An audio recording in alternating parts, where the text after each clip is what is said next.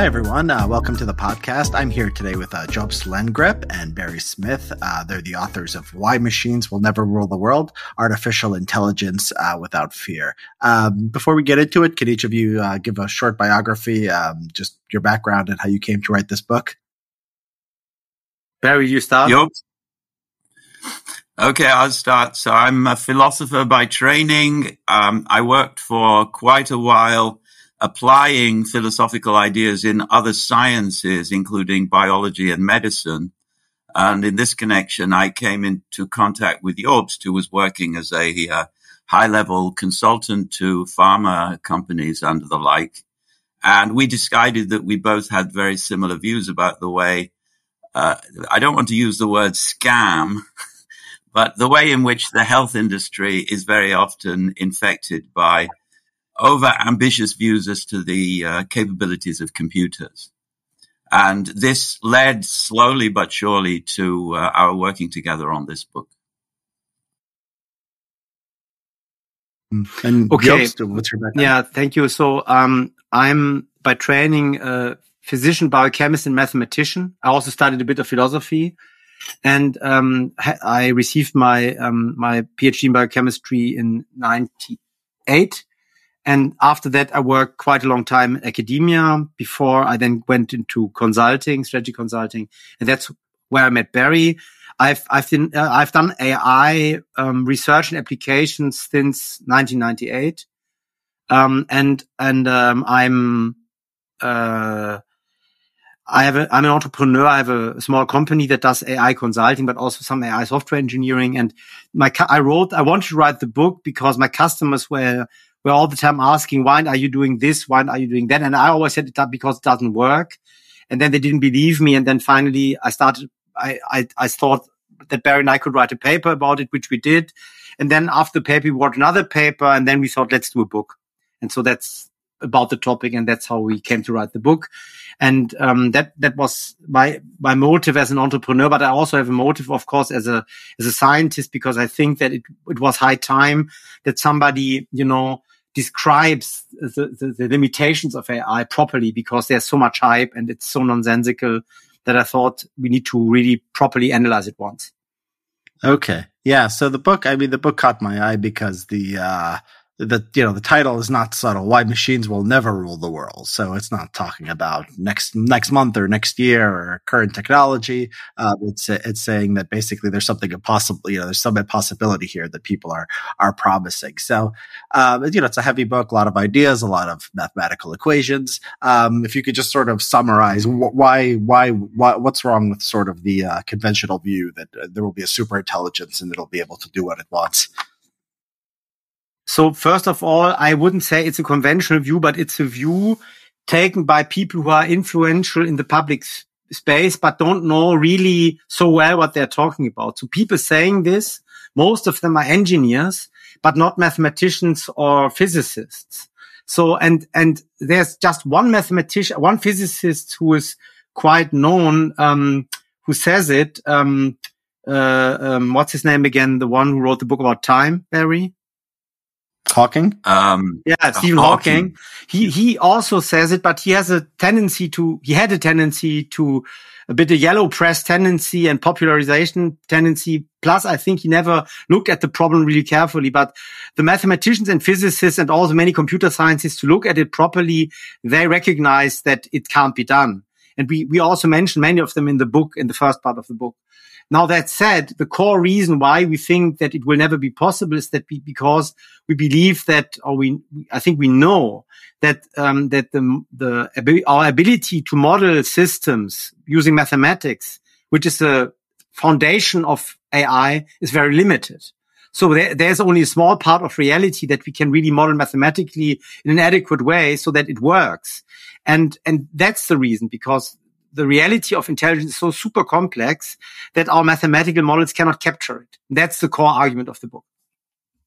And maybe I can add a few things. So first of all, if you try and understand how the brain works, then you very, very reach a limit to what you can represent mathematically. And if you look at textbooks of neurology, there are very few equations in those textbooks. So in order to build a device which would mimic the operations of the brain in performing intelligent behavior, you would need to have an entirely new kind of mathematics. And also you would need to have huge amounts of imaging data at resolutions which would be orders of magnitude finer than what we can achieve physically. And so for all of those reasons, the complexity of intelligent behavior is beyond the reach of mathematics. Now, if it's beyond the reach of mathematics, then it's beyond the reach of mechanical or electronic devices, because they need mathematics to work. Mm-hmm. Yeah. Okay, and that makes sense. You know, so the idea is that basically mathematical modeling, I think some people maybe have this view that it's, you know, some kind of magic. You know, it's you know, it can basically do anything you said, and you just, you know, need more computing power, or you need more effort, or need more scientific, right? But you're basically saying, I mean, you have emphasize some ideas like the turbulence and these things that we cannot model at all. And what, you know, the way you put it in the book is, it's like we have this idea that math sort of explains the world, but explains very little. I could explain gravity, right? Because it's the one force dominates everything. But then you add a little bit of complexity, and you simply can't explain what's going on. If you can't explain what's going on, you probably can't invent something that requires a complex system. Is that basically the argument? Yeah, that's one important aspect. So you were now basically discussing about the interactions between matter and also force overlay. These are two properties of complex systems that can't be modeled well. And so they have many forces which are overlaid to create the effect, you know.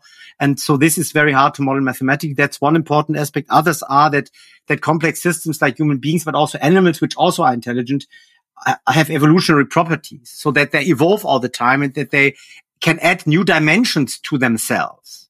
You know, like, give you an example from bacteria. So if a bacterium can acquire a toxin, which can totally change its ability to invade a host and to replicate in the host much more efficiently, like Clostridium tetani, which causes tetanus disease, and it has this toxin which makes it super efficient as to infect and kill hosts, and so, you know, and it has acquired this during evolution. And mathematical models, they can't cope with new dimensions because they are always using a fixed set of dimensions, a kind of you can imagine it like a Cartesian coordinate system, right? And you need to, when you create a mathematical model, you need first to define the Cartesian coordinate system, quote unquote, I simplify a bit, that you're going to use. And so they can't cope with evolution. And there are many other properties they can't cope with. Maybe I can draw attention to the usage of the word intelligence. So there are clearly AI systems that can behave in ways which, in a sense, are more intelligent than the ways humans behave. So playing Go or playing chess, for instance, are good examples there. They can move very quickly and they can perform calculations very quickly. And this gives the impression that they're intelligent. But this is what we call narrow intelligence, which means it's along one single dimension or along a very small number of dimensions, precisely where mathematics can still work. But organisms, including humans, have general intelligence, which means that we can have multiple dimensions. We can add new dimensions. We can create new combinations of dimensions on the fly. And that's where the big difference comes between what is achievable by artificial means and what is only achievable by something like an organism. Yeah. I think there's one part of your book you say something like, if you changed a single rule in Go, the program would be useless, right? Yes. It would not be able to, it would just be nothing. And so you'd have to start from scratch. That's the closed world problem, right? So for AI to be really successful, you need an ergodic system or a closed world where everything is at the end repetitive, and where the dimensions are closed, and the small world also. And a big open world AI can't cope with, because it doesn't think, it just replicates patterns that it has, so to speak, encountered. And that's also the case for GPT-3, which is the foundation of ChatGPT, which is now the latest rage in AI discussions, but it's also just a repetitive algorithm. So we're recording this in mid-January 2023. So ChatGPT came out about a month ago, and people are impressed with it. I mean, it can you could say write a play about X and Y going to the store and getting into a fight and then making up. I saw it could write some basic code. I saw that it could get humor. Somebody asked it write a joke about like why the DNA was sad or something, and write a joke about DNA, and it said there was a helix and it didn't have a connection. It was something like that. It got like a pun, right? It understood it. So it could do jokes. It could do plays. It can, answer basic questions. It can write an essay. So why is this not just sort of a matter of degrees from scaling up to the general intelligence? Because this algorithm is a sequential model. So all it does is basically it learns chains of symbols, right? So it's fed with trillions of sentences and texts.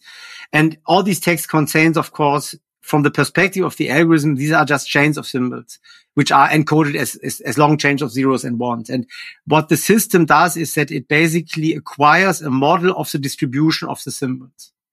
And then when you give it an incomplete, every input it receives is inside the system regarded as an incomplete input which needs to be completed. And then it completes it in a way that corresponds to the distribution of the symbols that it has encountered in the training. And this is because it is so huge. It's very amazing what it can do. So it can complete many, many sequences in a very seemingly meaningful way. But in reality, it doesn't understand at all what it's doing. And therefore, it is everything what it does is like dotted with errors and wrong statements all the time. It doesn't create any reliable output, right? So there are different ways in which you can measure the power of something like an AI. One way would be if it can start a war against human beings, for instance, or do something equally horrible in some other dimension. Another way is whether it can provide something of benefit to human beings, which means monetary benefit primarily. And so the question would be, can an AI replace a human comedian in telling jokes in a late night comedy show? And I think that the joke idea that you referred to is not an indication that they will take over from comedians. They will not be financially or beneficially relevant in the comedian sphere, nor in the essay writing sphere, I would predict. They can write essays, but can they write essays better than the people who are paid to write essays now? Probably not. Can they write plays which are better than Tom Stoppard or somebody? Probably not. So they will not, under any of those dimensions, be replacing human effort for gain, financial gain. Now, what else can they do? Can they do science? No, it's horrible what they do when they try and do science. They make up references. They make up people. So they say, oh, this idea was invented by so-and-so, and they just made up a name out of the blue. And that's a characteristic of these deep neural network type approaches to AI, that they have artifacts which generate strangeness, and you can never track down where the strangeness comes from. But they do generate strangeness, and it's very hard to understand or eliminate. And the strangeness is everywhere as soon as you start poking it in specific dimensions. So they made up a whole career for me. For instance, I according to one conversation I had with ChatGPT, I did my PhD in London. That's because there is another philosopher called Barry Smith who did his PhD in London, but he doesn't have any of the other qualities of me. So it's like that. Whenever you poke it, you get weakness, and that weakness is going to mean that you can never use it for a mission critical purpose. You can use it for writing short essays. You can use it for writing essays in school, but you can't use it for any critical purpose because it's full of made up falsehoods. Yeah, there was a second part of the question, which is very interesting, which we haven't answered yet, and where he was asked, and can't we imagine extrapolated it's getting better and better? And it has been becoming better and better over the last 10 years, right? So the neural networks for sequence generation of symbols have been around. I've been observing them since 2011, I think, actively. So they've been around for a while, or 2012, I don't remember exactly, but for a while. And they have, of course, improved. But But their basic problem hasn't improved. That basic problem is that they are purely reproductive and can only produce what they have, the distributions they've seen before. Now, the human intelligence means, and now this is taken right from our book, the definition of human intelligence is the ability to solve problems rapidly or instantaneously without prior exercise that are completely novel. That's the fundamental definition of intelligence we use. It's from Stern and Scheler. It's from the 1920s, but it's still a very good definition. And this is what they can't do. They can only apply situations that they have learned once. And that's also for car driving and for all the other, circumstances under which you can think of using AI. That's why AI, we don't say AI can't be used. It's a huge potential. It's applied mathematics, can be used in many ways, but not to replace the ability of human beings, which I just described. Yeah. Intelligent. But the problem with this, are most humans intelligent under that definition? So, I could ask ChatGPT to, write an essay about, the cause of World War I, and it can do it, and it could probably get a C or something for a college course. And so, what is the sort of what is the sort of limiting principle here that will make you have to think there's something, very, very sort of qualitatively different between, say, a C paper and an academic publication in the field, right? Is that the claim? Because people would say, I think people would have said before, this is intelligence. To get a C in a college course requires some intelligence, right? It's not huge intelligence. Okay, but I see where you're going. So, but intelligence means that now the next thing you ask the machine is to tell you, to solve a new problem that hasn't encountered before. So it can write an article about World War I because there's a lot of material about World War I in the World Wide Web, which it replicates. But if you ask it, for example, how does the Blitz, Barry? The Blitzkrieg? Lightning. No, lightning. How does a lightning work, right? How does it work? Then it will replicate what is said in physics textbook, but it probably will not say systematically what our limits to understanding lightning are, where they come from, why we can't model lightning properly, and so on. So it will not give you the real explanation is to describe the limitations of this and why the limitations are there and so on, and what are research endeavors that could help a bit on this and so on. This it won't be able to do. So it's just replicating things. That's not intelligence. It's not solving new problems. Whereas many human beings who can't write an essay about World War I, and I would say that out of the 8 billion inhabitants of the earth, most can't write an essay about World War I. I agree with you, but most can solve an unexpected problem occurring in their lives. And they have to do it every day. Even if they're not really consciously thinking about it, they do it. Yeah. And so this is what is the difference. And so this machine is acting in a very, very narrow context. And there it is reproducing knowledge. And that's with some mistakes. It's still impressive, but it's not intelligent. It's just reproduction. Mm. Okay. So what I'm hearing is sort of, maybe we're sort of getting a little bit confused by imagining intelligence is just on a spectrum, a straight line. And so the computers, they can do multiplication, they can run a regression, in a second.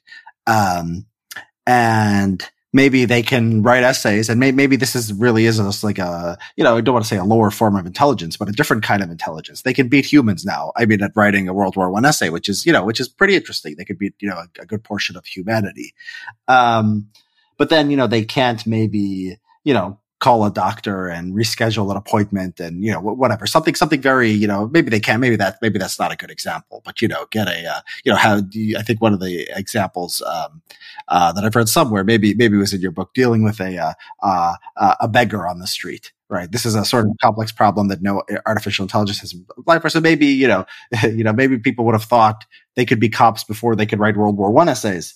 But maybe we were just wrong, and that was just because we misunderstood sort of the nature of machines and the nature of humans. Does that sound right? So let's think about what is involved when a human writes an essay about World War I. They don't just want to, well, I'm not talking now about a typical schoolboy. I'm talking about somebody, as a historian, let's say, or somebody who's interested in government and good government wants to avoid World War III. So you're writing your essay on World War I. Why did World War I happen? And you have in your mind then a desire to contribute in a number of different ways to the future of the planet. You want to avoid another war. You want to get things right. In other words, you want something. You want a lot of things, and you want your essay to be true. You want it to be correct so that your desires won't be thwarted by people who point out that you don't even understand World War I. None of those things is present in the computer. And I know that because I've been playing with ChatGPT to try and get it to want not to make mistakes. And it doesn't understand. It doesn't understand what it is to want not to make mistakes. And that's something that every human being, in one way or another, is capable of. We're all capable of acts of will. And so human intelligence is general, not merely in that it's involving multiple dimensions, but also in that it's involving wanting to get things right or wanting to achieve something. It may be that you want to achieve something bad, but humans are always wanting. And this is one of the reasons why humans are so good at conversation, because everyone who enters into a conversation has a will to achieve something through that conversation. They want to impress somebody. They want to cheat somebody. And both sides have wants which keep the conversation alive and make it take twists and turns which the other side couldn't anticipate. And that's one of the reasons why computers still can't pass the Turing test. Because to pass the Turing test, you have to be really good at conversation. And they've been trying to get really good at conversation for 50 years. And even today, if you call your bank's computer will, in almost every case, not be satisfying. You will not be satisfied with the encounter. You will want to speak to a human being because human beings have this kind of intelligence which we all share and which machines never will have, we say. Yeah.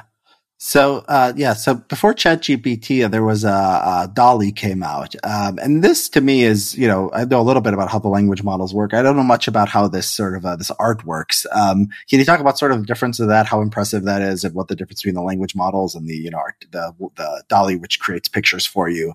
What's the difference of how they work and sort of what are the implications for all these ideas?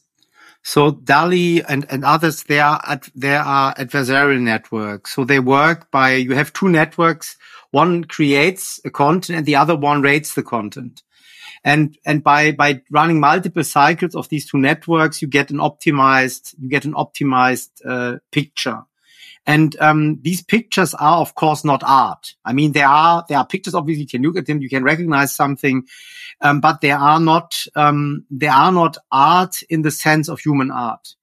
And that has to do with what art is, and what is the true nature of art. And the true nature of art: authenticity, originality, and formal perfection. Right. And this is one definition of what the core of art is. And, you don't have authenticity in a machine, which just performs an algorithm. So this dimension is gone. It can be formally quite perfect what it does. So this criterion is fulfilled, but originality, I wouldn't say either, because the machine just combines patterns that it has observed in the corpora it was used to train it. So I would say it's definitely not art what it creates, though it is an output that you can look at. In Germany, we call it Kunsthandwerk. Barry, can you translate this? Craft. Yeah, craftsmanship. It is, in a way, but it's not art. But it seems like it seems like that definition sort of just, it makes it by definition, a machine can't do art. You say it's authenticity, right? You're looking underneath the hood and you're looking at the process. Well, it's going to be a different process because it's a machine. It's not a human, right? So, that sort of, doesn't that sort of just that definition by definition make it no matter what they would do, you would say because it's not art? If you look at the history of art and look what we see as great art in the history of art, then these are like a Goya or Velázquez. Right? These pictures burst with authenticity. You can see the person of the artist in the pictures. And that's the same when you read Dostoevsky or other great literary artists. A lot of their person is expressed. It's what Thucydides, a great Greek historian, called the anthroponym, which is what makes a human being make a human being. And in the works of art of these great artists, or you listen to chamber music by Brahms, you can hear it. This is the authenticity I'm talking about. Maybe and yes, of course, machine can't be authentic. And you can say, oh, that's a self-fulfilling prophecy, but it's actually not a joke. It is really what makes art desirable and wonderful, is this expression of the person in the art. And that's what. So I'd like to add a tweak to what Jobst just said. So it turns out that if you play around with DALL-E, then there's a lot of human effort which is involved to create what you might think of as more valuable pictures. So if you just put the phrase in that you want to have represented, you typically get a very flat cartoon that no one would find admirable in any way. So if there is, in fact, still a human artist in the loop. And I can well imagine that in the future, human artists will be able to create great works of art by tuning DALL-E in ways which other human artists have not managed to do. And so you would bring in the dimension of originality. But this is an aspect of AI tools which is typically underestimated. Namely, you get good results from these AI tools only if you have good human beings who are feeding the right kinds of instructions to the AI tools and deciding what the right kind of data is to feed into the training set for the AI tools, and so on and so on. Maybe we should come to a very fundamental point that we didn't make yet, which is very important for you to understand. So when you look at this bottle of water, there's some water left in it. The molecules in this bottle of water have an ergodic distribution. So when you take a portion of the water out of the bottle somewhere, you get a representative sample. Even if I shake the bottle, I wait a bit, now it's ergodic again. You saw there were bubbles coming up. It was non-ergodic for a very short time. Now it's ergodic again. So what the human mind creates, and also what animal minds create or animal brains create, is a process that is non-ergodic. And so when you sample from it, that's what you do when you train AI systems. You sample output from non-ergodic systems. And so then you can always train them to produce something, but it will only catch the ergodic part. But the non-ergodic part where is made in a way that you can never draw a sample that is repeated. Another example is if you look at the waves coming to the ocean where you live, to the Pacific, each wave that ever reached the Pacific coast has a different shape. At the micro level, no shape is like the other. So if you now make photographs of the waves and teach a machine to generate waves, if you made many, many photos, you get waves that look from a bigger perspective like real waves. But if you analyze them at the micro level, they will not be like real waves, because they will have an ergodic pattern. And this is a real important point, that you can't teach a machine non-ergodic behavior. And at the end, the behavior of natural driven systems creates non-ergodic distributions. And that's the key. That's a mathematical core of why the neural networks can't really become intelligent. They can be trained to do special tasks really well, and it's admirable. And we don't want to, I make a living out of it. I make a living out of helping my customers use this system. So I think it's great. It's a great form of applied mathematics, but you have to distinguish between useful applied mathematics and how can I say this, secularized eschatology, where you suddenly think that the AI can replace the subject of your faith that you have in religion, and that's what we are observing in our society, is that more and more people, see AI like they might see God or something like this. I mean, even the book by Harari is called Homo Deus, because he expects humans to create things that God only can create. So one of the things that people who believe in the singularity say is, they have this thing called the substrate independent hypothesis. So the idea is that, okay, humans are basically an intelligence or a personality or whatever. It's just a process of information, and we can, eventually upload that into, a computer or something. And, you can have you can be, you can live forever, because we'll take the information that's in your mind and put it on software. And it seems like you are just, you call this dualism. You call this sort of a Cartesian kind of dualism that just science has gotten rid of, but still these, people who believe in AI, the singularity, sort of rely on it. So can you talk about that a little bit? I found that idea fascinating. So shall I start? Yes. Yeah. So first of all, there are all kinds of technical problems that you would have to solve in order to upload the content of your mind into the cloud, which is what they have in mind. You need to have imaging of your mind, again, which would be of these very high orders of resolution, which we simply can't achieve. But more importantly, we'd have to kill you first, because we can make images of your brain actually behaving intelligently only if we can get an imaging system which would look at what's going on at the deep molecular level. And we can't do that without killing you. Now, maybe we can solve those practical problems in the future, but then we would still have the mathematical problem that the behavior of the molecules in your brain, which brings about your intelligent behavior, the behavior which is unique to you, just as every single wave on the beach, anywhere on the Pacific is different from every other one. So your intelligence, which is specific to you, is different from every other intelligence of every other person. And so we can't even use mathematical laws in order to generalize from a few imaging data sets so that we can get some kind of generic intelligence, because every human intelligence is going to be different. So for all of these reasons and other reasons, which we document in the book, you can't upload the content of your mind into the cloud. And if anyone wants to do that for you, you should say, well, if they go first, then you will follow.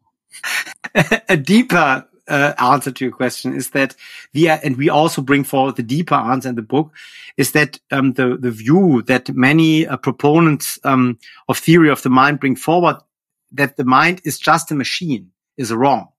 So we don't think the mind is a machine. Why do we say the mind is not a machine? Because a machine is a logic system that works that doesn't have the properties of a complex system. So a machine, the only property of a complex system that a machine usually have is drivenness, because you need energy to run the machine.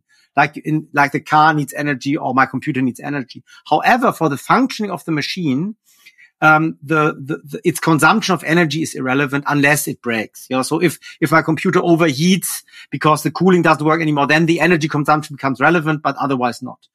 And so machines are characterized that they are simple or logic systems, and the brain is not a logic system. That's why it's wrong to see the brain as a machine. And that's even true for the brain of very primitive organisms like a fruit fly, which have just very few neurons, but they still can behave in a very rudimentary form intelligently, because they can adapt to new situations they haven't encountered, they can find solutions and so on. Not very well, and they are very limited, but still they have a rudimentary form of insect intelligence, and let alone mammals who have very intelligence, have a social life, can even rudimentarily teach other non-genetically inherited patterns to their children and so on. And so this intelligence is not the result of a machine, but it's a result of a living, animate, complex system. And so therefore, philosophically, the analogy to make an analogy of the brain with a machine is Cartesian, as you mentioned, and it's fundamentally wrong, I believe. And Barry thinks so as well, I think. Yeah. So, the question is, do we need, one question is, do we need, you make a good case that we can't understand, the human brain, and we can't understand complex systems. But we can do a lot without understanding. So if you look at, for example, we've domesticated animals, right? We've done selective breeding. People didn't know about genetics or how any of it works very recently. We still don't know exact genes involved, but we can drive evolution in one way or the other. Could something be done similarly with human intelligence? We could have very limited understanding or artificial intelligence, or to match human intelligence or surpass it. We could have a limited understanding, but we can sort of tinker with machines and design models and sort of build on them and eventually get something that's very impressive. Is that one possible route to the singularity? So we have, Barry, that's the evolution argument. Do you want to start on this? Yes, sure. So the general evolution argument to the effect that you could simulate evolution in the machine in the same way that you simulate the expertise of a Go player, for instance, by having the machine mimic the thousands and thousands of generations which evolution has involved for organisms, but they mimic that inside the computer. That's how they imagine they're going to teach cars to be driverless. They're going to have cars drive around without drivers, mimicking driver behavior over and over again. And eventually they will have enough data to be able to train a neural net to behave like a human being. Similarly, if we simulate evolution in the computer, then if we start with a very stupid AI-like starting point, and over again we kill off the more stupid products of each phase of evolution, we will eventually evolve a truly intelligent AI-like entity. Now, the problem is that we wouldn't know how to, or one problem is that we wouldn't know how to program the computer to do all of that because we don't understand evolution. And most of the data that we would need to understand evolution, we will never have because it's all in the past. And the reason for that is because evolution is a way more complicated problem than intelligence. So there's so much more involved in evolution that we do not understand. To try and mimic it in the computer would be really, really difficult. So difficult as to be impossible. There's another, but you made another important argument, Richard. That's the argument of breeding animals, right? And so, what's the name of this? I always forget him, who is also a singularity proponent, the British philosopher Barry. I can look him up. The one who should go back to Chalmers? No, yeah, not Chalmers, the other one. But Chalmers also makes the argument. So what they're saying is that you can just breed more intelligent humans and breed so long until you get super intelligent humans. You mean Bostrom? Yes, that's Nick Bostrom. Thank you. And so this is so, and he also thinks of actively manipulating the genome. So if you want to actively manipulate the genome, you need to understand how intelligence comes about, so that you can change the genes that generate intelligence. Now we know that body height is encoded by 80,000 genetic loci. So it's a pangenomic inheritance pattern, and intelligence even more.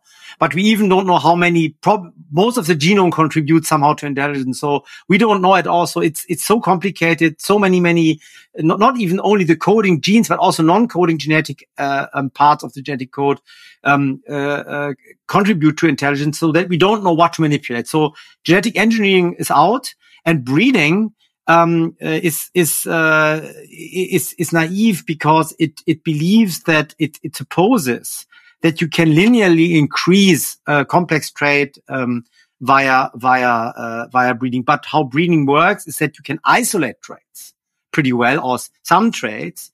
And if you look at all the variants of dogs that exist have been created by breeding, you can see this, or tulips, but you can't, so to speak, by breeding change the fundamental pattern of the properties. And so it's just a lack of knowledge of biology and genetics that brings people like Bostrom to think that we can maybe breed higher intelligence. Yeah. And so, we'll go back to the biology and the genetic enhancement. I wanted to follow up on, what Barry said. I wasn't thinking in terms of, no, it's okay. I wasn't thinking of terms of, simulating within the machine, but just a market system where you have companies, right? They're all trying to do different things. Some of them, do better than others, and a very long time scale.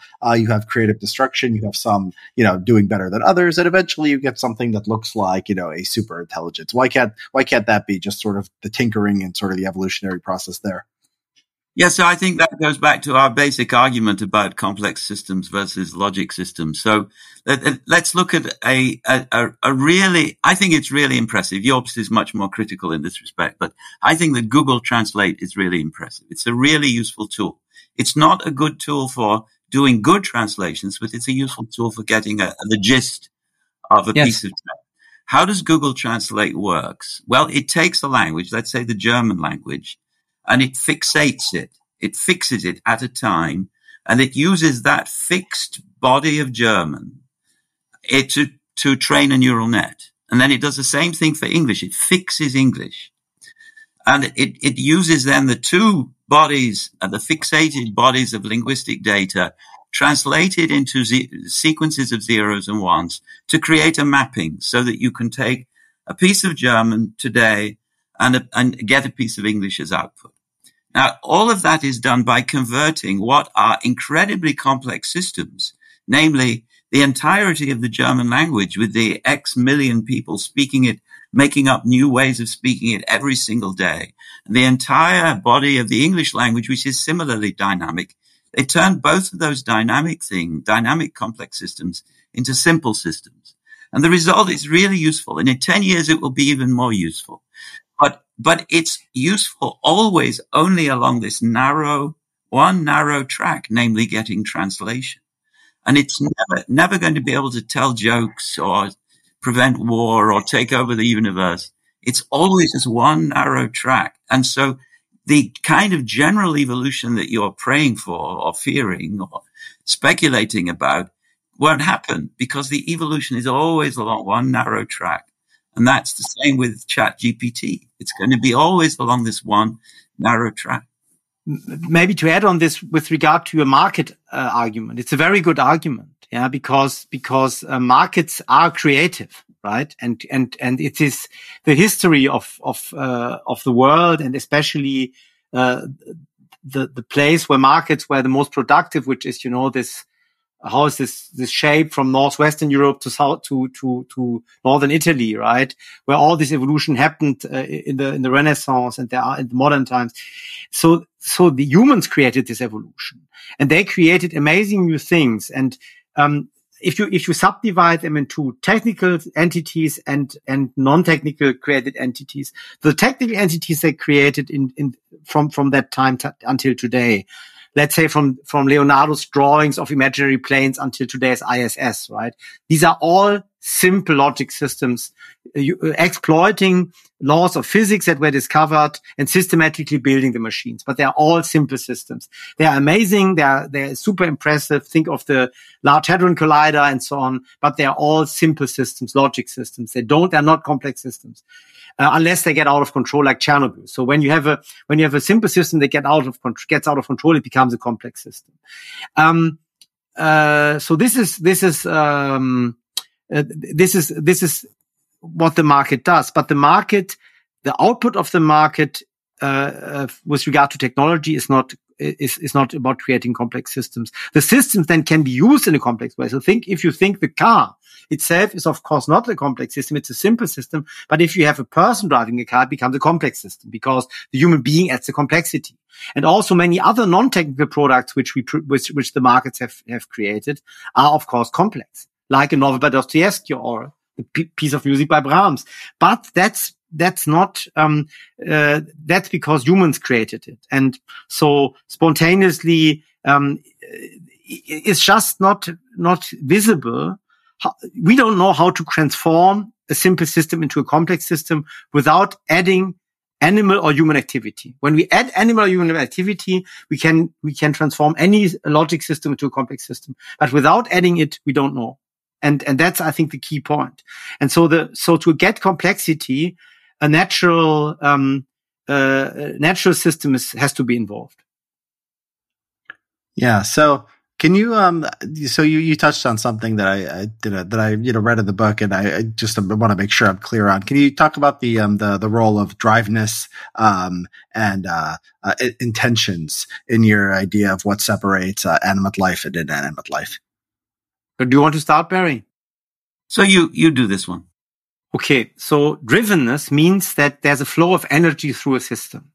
And so in nature, many systems are driven. Yeah. So if you think of, for example, if you go skiing and the wind is blowing through the snow, you see turbulence, very beautiful patterns of, that's a driven system because there's kinetic energy, and this kinetic energy is dissipated. Turbulence is created. It's very beautiful. If I pour water into this glass from this bottle, I create turbulence, and this turbulence is also complex, and it's also drivenness. It's inanimate drivenness. And then animate drivenness means that there's an organism which can create energy on its own and spend the energy for survival and reproduction, right? So that's why a virus and a prion are not animate systems, because they can't create energy on their own. But so that's the animate system. It can create energy on its own and spend it. And it does it with a certain built-in goal, which is survival and reproduction, which is what life is about. And this is both types of drivenness lead to, it seems, unsurmountable obstacles in mathematical modeling. And so we can't model turbulence at all. We have no way to know it, and it seems unmodelable. And turbulence is an example of drivenness happening in inanimate systems. And the drivenness in animate systems is much, much stronger because, of course, we have turbulence all the time in our body. Every time the heart pumps in the aorta, we have a lot of turbulence, and we can't model it. And it goes through the whole body. There's everywhere phenomena that are like this, for which we have no clue how to model them. We can do very good partial models. We also say this in the book. And these partial models have enabled modern medicine, for example. But we can't have this overarching model that explains it fully. And that's what drivenness is about. Drivenness creates situations that make it impossible to create holistic mathematical models, inanimate and inanimate nature. And that's also why the models that we have of inanimate nature are limited. That's why we can't have realistic climate models, for example. Yeah. So when I hear the people who are, believers that AI, the super intelligence, one of the things that sort of seems, made sense to me, but I don't know how to feel about it now, is the idea that basically, there's nothing, if we take a materialist worldview, and you say in your book, you said very clearly, you don't think there's any, there's no kind of dualism. There's nothing special about human consciousness that makes it different from the rest of nature. The idea is that basically, there's why would it be that nature produced something that we cannot match? Because in some ways we've surpassed nature in some things, right? We have bullet trains that can travel faster than any animal. In some ways, we're not as good as nature. We can't, go hunt a gazelle or something, make a machine that does that. The cheetah, could go do something like that. Is your idea, is one way to sort of frame it as we underestimate the power of evolution and we overestimate sort of human intelligence? Because maybe, the irony is we are just way overestimating human intelligence to think we can reproduce what evolution did blindly, over billions of years. Now, do you want to take this one? Go ahead. So there's the tradition in European thinking that has created this kind of hubris. It started with Descartes, and then other French guys reinforced it. And so in France, you have many thinkers who believe that you can Laplace and Lagrange, they all believe that you can model the universe with partial differential equations. They were not invented when Descartes worked, but later on they got invented, and then Lagrange and Laplace believed this. And this is this, and then also, not Gustave Le Bon, what's the name? Auguste Comte believed that you can even model societies with partial differential equations and he wanted to create sociology as a branch of mathematics. And so this is a Cartesian illusion of that you can reduce your life to partial differential equations. And it looks compelling at the first glance because these equations seem so powerful, but then you realize very quickly how little you can do with them, how partial they are, because they only model very few variables. And if you have too many variables, you can't use them anymore. And so their modeling capability is very limited. And I think that the whole, thing we are discussing depends on this misunderstanding of the extent, of which we can model nature. And it's very, very restricted. And interestingly, all the big physicists, like Richard Feynman, but also,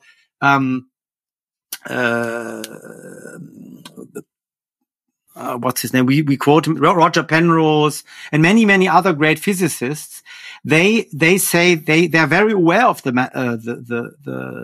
limitations of mathematics, and they are aware because when they create the models, they always have to abstract heavily from real nature. So every physics textbook, every problem that is described in physics starts with, now let's assume this, and this, and let's abstract away this and that, and then assume this. And so they end up with systems that are highly artificial so that the mathematics can be applied. Nancy Cartwright called this physics as a theater, because you have to arrange and direct so much before you can bring the mathematics in. And when you look at the real world, and every physicist knows this, then it's very different. Then very few phenomena can be explained. And that's why the real applications of physics are all in engineering. Because there you can yourself decide on the system and build it according to what you learned from these highly abstracting models. And I think that's very important to acknowledge. And I think that once you know how physics work and how physicists model the real world and how mathematics gets applied and how big the discrepancy between mathematical modeling and the real world is, then you can appreciate how little we can do. And I think that this is very, very hard to understand, because to understand how physics works, lay people can't. They don't understand the mathematics. They don't understand. I mean, although I spent most of my life doing mathematics, when I started to learn physics to write this book a couple of years ago, I was struggling. It's hard to learn. And then I realized, wow, yes, I learned thermodynamics, and then we could write the book because it's using a lot of thermodynamics, right? And this is only possible to see the limitations when you've gone through the way that physicists create their models. So 12 years ago, I was invited to give a keynote lecture at a big conference on safety in automobile engineering. And it was a conference which was full of people who are already then working on driverless car technology. And I told them that in order so my expertise is ontology, which means I try to find ways in which you can merge different kinds of data, make data systems interoperable. And I told them that there are so many dimensions of data involved in car driving that to ensure that you had a safe system for a driverless car would take many years. I estimated 14 years based upon the fact that testing a drug for safety takes about 14 years. And everyone in the room was horrified because they all planned to be out of a job in 5 years, because they thought that there would be driverless cars everywhere within 5 years. That was the estimation which everyone was talking about at that meeting. Now it's 14 years later, and I think we can say that there has been very little advance towards the goal of that meeting, which was safe driverless cars. And that's because people overestimated the power of mathematics, which can describe simple systems, and underestimated the complexity of real nature. And so it's still an open question, the degree to which we will have driverless cars. But Jorbs and I are convinced that there will never be driverless cars which can drive in open environments, which means environments which can include any kind of phenomenon, whether human or animal or weather or earthquakes or anything else. There will always have to be some kind of human input possibility for cars being driven in open environments. Closed environments, freeways maybe, or San Francisco in the middle of the night maybe, but open environments not. I mean, you can imagine if you were ban human drivers. I think in a few decades you can actually have traffic systems which are completely automated with individualized vehicles. I think it's possible, but you have to ban human drivers, and you should also ban pedestrians and bicycles and so on, because they are the problem. They create complex non-ergodicity. And so if you could, I mean, some of the Asian cities I've been to, they look quite like, cities, already now that are completely inhuman.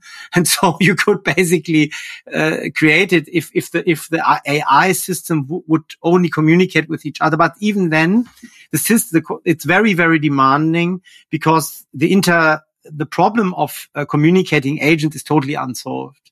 And it is also a complex system problem. So even if you have many simple systems that should act in coordination, it's probably mathematically unsolvable. So even then you would have to have very strict rules of how the cars would move.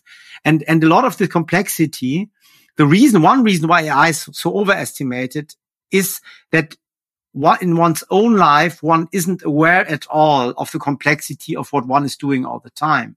And if you speak of people who had a stroke and who are getting rehab, they are aware of it, how difficult the simple things that we have to do in our daily lives are, because they are now handicapped because they had the stroke, and then they have to relearn it. And suddenly they realize a bit how enormously complex it is. But we don't when we are naively leading our lives, we don't see it. And that's, I think, another reason why people underestimate the complexity.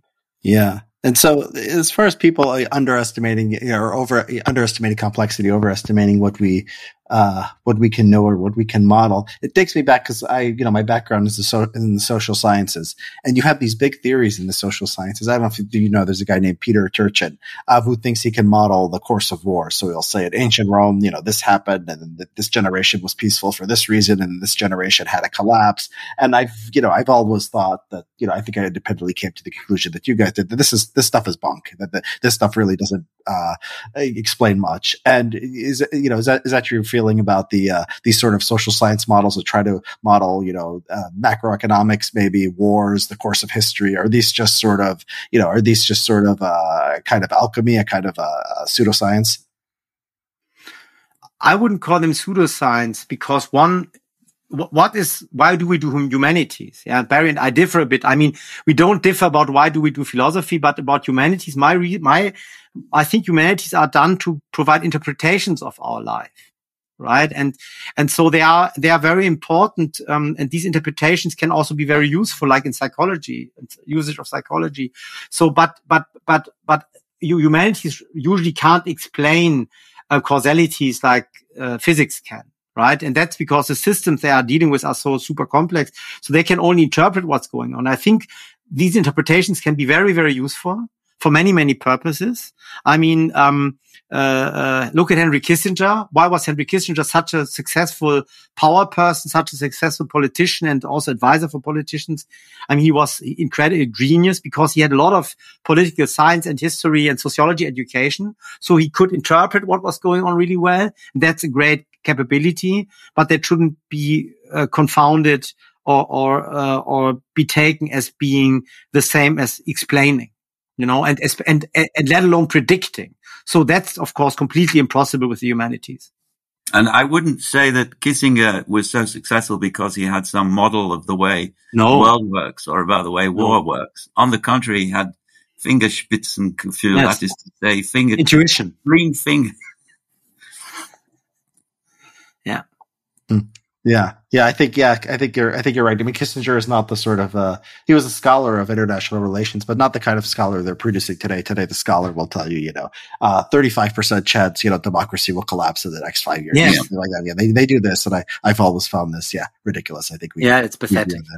Yeah. So yeah, what would, the final question, I guess, is, what would, a lot of smart people disagree with your ideas about the possibility of, super intelligence, coming from machines. What would cause you, say, in the next 10, 15 years, 20 years, whatever arbitrary time scale, to change your mind? What kind of development could, tech companies or somebody produce that would make you say, okay, maybe super intelligence is possible? Okay. It's very easy to say. If a mathematician, and great mathematicians have tried, could come up with mathematical models for complex systems that are holistic and convince me that they can deal with evolutionary change, with non-ergodicity, with behavior relevant chaos, with context relatedness, force overlay, and so on. If mathematicians could come up with a new type of mathematics that could model this, I would say, bingo, we are going to get artificial intelligence. The point is that I believe that the structure of our brain, on which mathematics is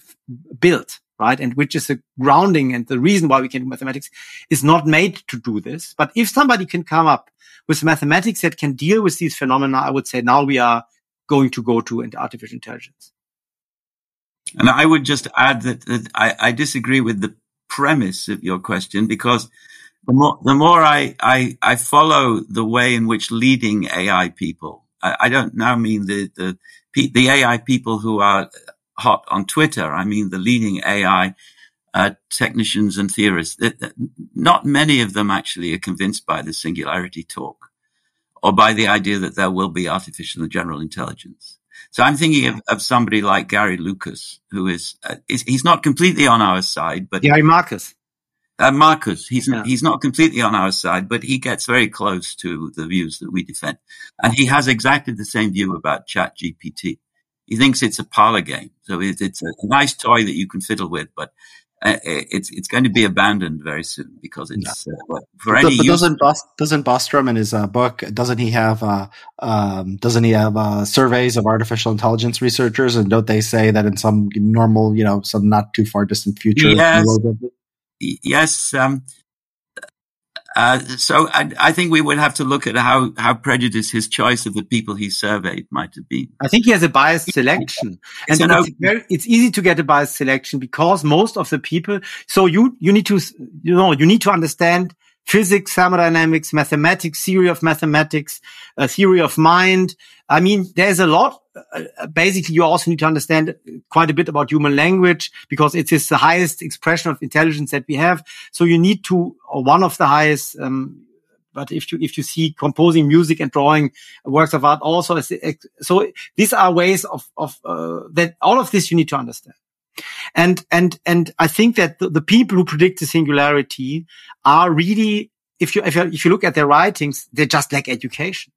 That's the problem. They lack education. If you're really well educated in a holistic sense, and know sciences and have thought through mathematics and physics, I know no mathematician or physicists, I mean, with the exception of people who haven't thought sufficiently, but who thought about the problem of AI and who are proponents. The loud proponents actually have no clue. I think no matter how many neural networks they have engineered, they are unable to reflect what they are doing. And this is, by the way, very, very typical of scientists traditionally, that scientists are not very good at thinking philosophically about what they're doing. There are some exceptions, like Ernst Mach was a great exception, but there are not so many. Most of them can't reflect what they're doing. And that's why they predict the singularity. Mm. So Jobst, I mean, you said though that if someone developed a new mathematics, that's a very sort of theoretical and abstract. Is there something that like a machine can do X that would just blow you away and say that I would have never suspected this, and this sort of makes me rethink things? Is there something that, like, the machine could do a podcast interview with you? Is there something it can do that? Yeah, if a machine could pass, so the Turing test, we have a kind of described in the book and one of our papers an enhanced version of the Turing test. And if the machine could pass the enhanced version of the Turing test, I would say, okay, now it's intelligent, but it won't. And this enhanced version is really not a 3-minute conversation via chat interface, but a real face-to-face conversation where the machine has to understand facial expression, the nuances of the voice, and react appropriately on various topics, and actually display intersubjectivity. So now if the machine could in such a conversation display intersubjectivity, like it's shown in the movie Ex Machina, where the machine, which is fictional, where the machine displays intersubjectivity, then I would believe now we have artificial intelligence. So the point of the original Turing test is that you could fool a human being, and your extensive Turing test is beyond that, right? It's not just you fool a human being. There has to be something more. But when you say it shows intersubjectivity, that seems itself to be sort of subjective. Is there an objective test that everyone would agree on? Subjectivity can be tested for.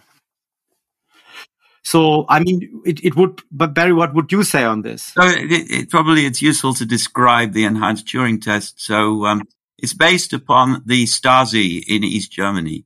So the Stasi interrogator would take 4 hours to find out whether somebody was telling the truth. And the way you do it is you go through their life history and you test their, the strength of their emotional responses when they're asked to describe their mother and their relation to their mother and the people down the street who were noisy and so on. And you watch the emotional reactions. You have to gauge them from the speech of the machine. That was the way the Stasi worked. And that would mean that every computer would have to have a life history, a cover story, which would be able to answer the kinds of questions that humans answer. And then a cover story for a human is very difficult to replicate if it's not your life, because you have to replicate all the emotions which go together with having such and such a mother or brother, or having a close relative die young and so on. And that's hard to, that's the intention. That's requiring it to have a human level intelligence. So what if we just, so the Turing test, so I guess would the test be just, it's a Turing test. The objective data you're looking for is if somebody is fooled by them, they're indistinguishable from a real human, right? Is that the data? And it just has to be longer. It's just longer, but also much more multidimensional.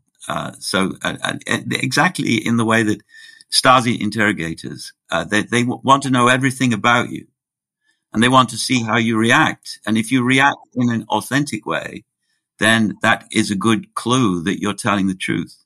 And if you do that over 4 hours, you get a really good measure of whether you're telling the truth. And that measure would be equally useful as a measure of but to test for animal but your question is very good. So you could also figure out such a test for animal intelligence. And this you would have to do by setting a machine in an open world scenario and letting it do tasks in the open world scenario. And there's this robotics specialist whom we also quote in the book. At the moment, I fail to remember his name.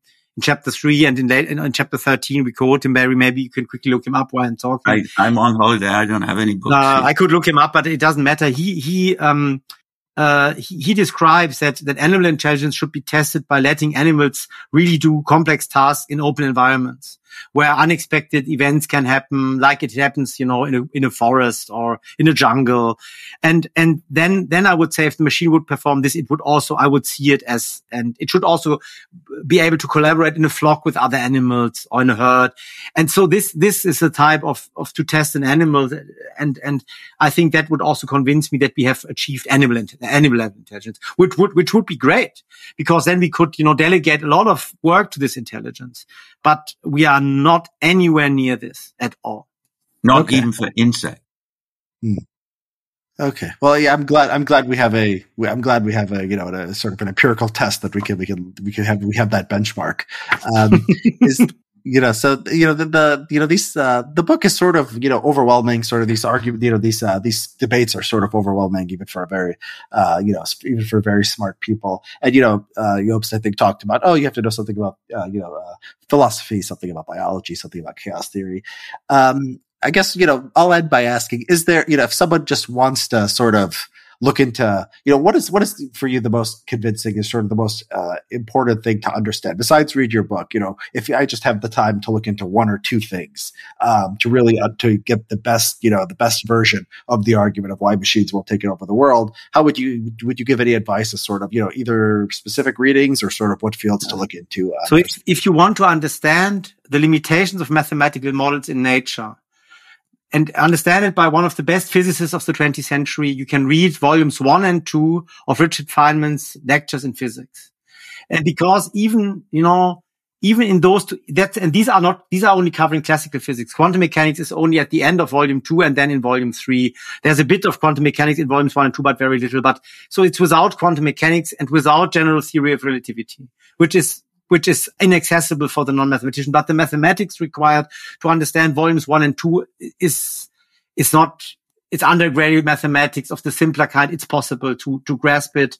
Feynman even re-explains the mathematics for non-mathematicians in the book and so on. And so these books give you a very good impression of how one of the 2 or 3 greatest physicists of post-World War II, so the first generation after the very greatest, after Bohr and Einstein, how he sees the limitations of physics. And it's so clear on almost every chapter, the way he makes a difference between the real nature and the kind of models that physicists create. It's so modest and beautiful. So if you understand this, you also understand the basic argument of our book.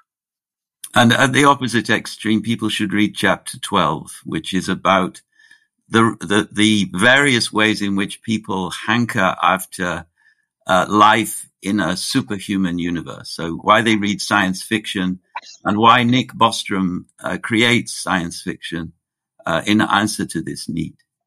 The science fiction being the idea, for instance, that we could evolve superintelligence by selective mating, raising the power of human IQ by 43.2 points, he said.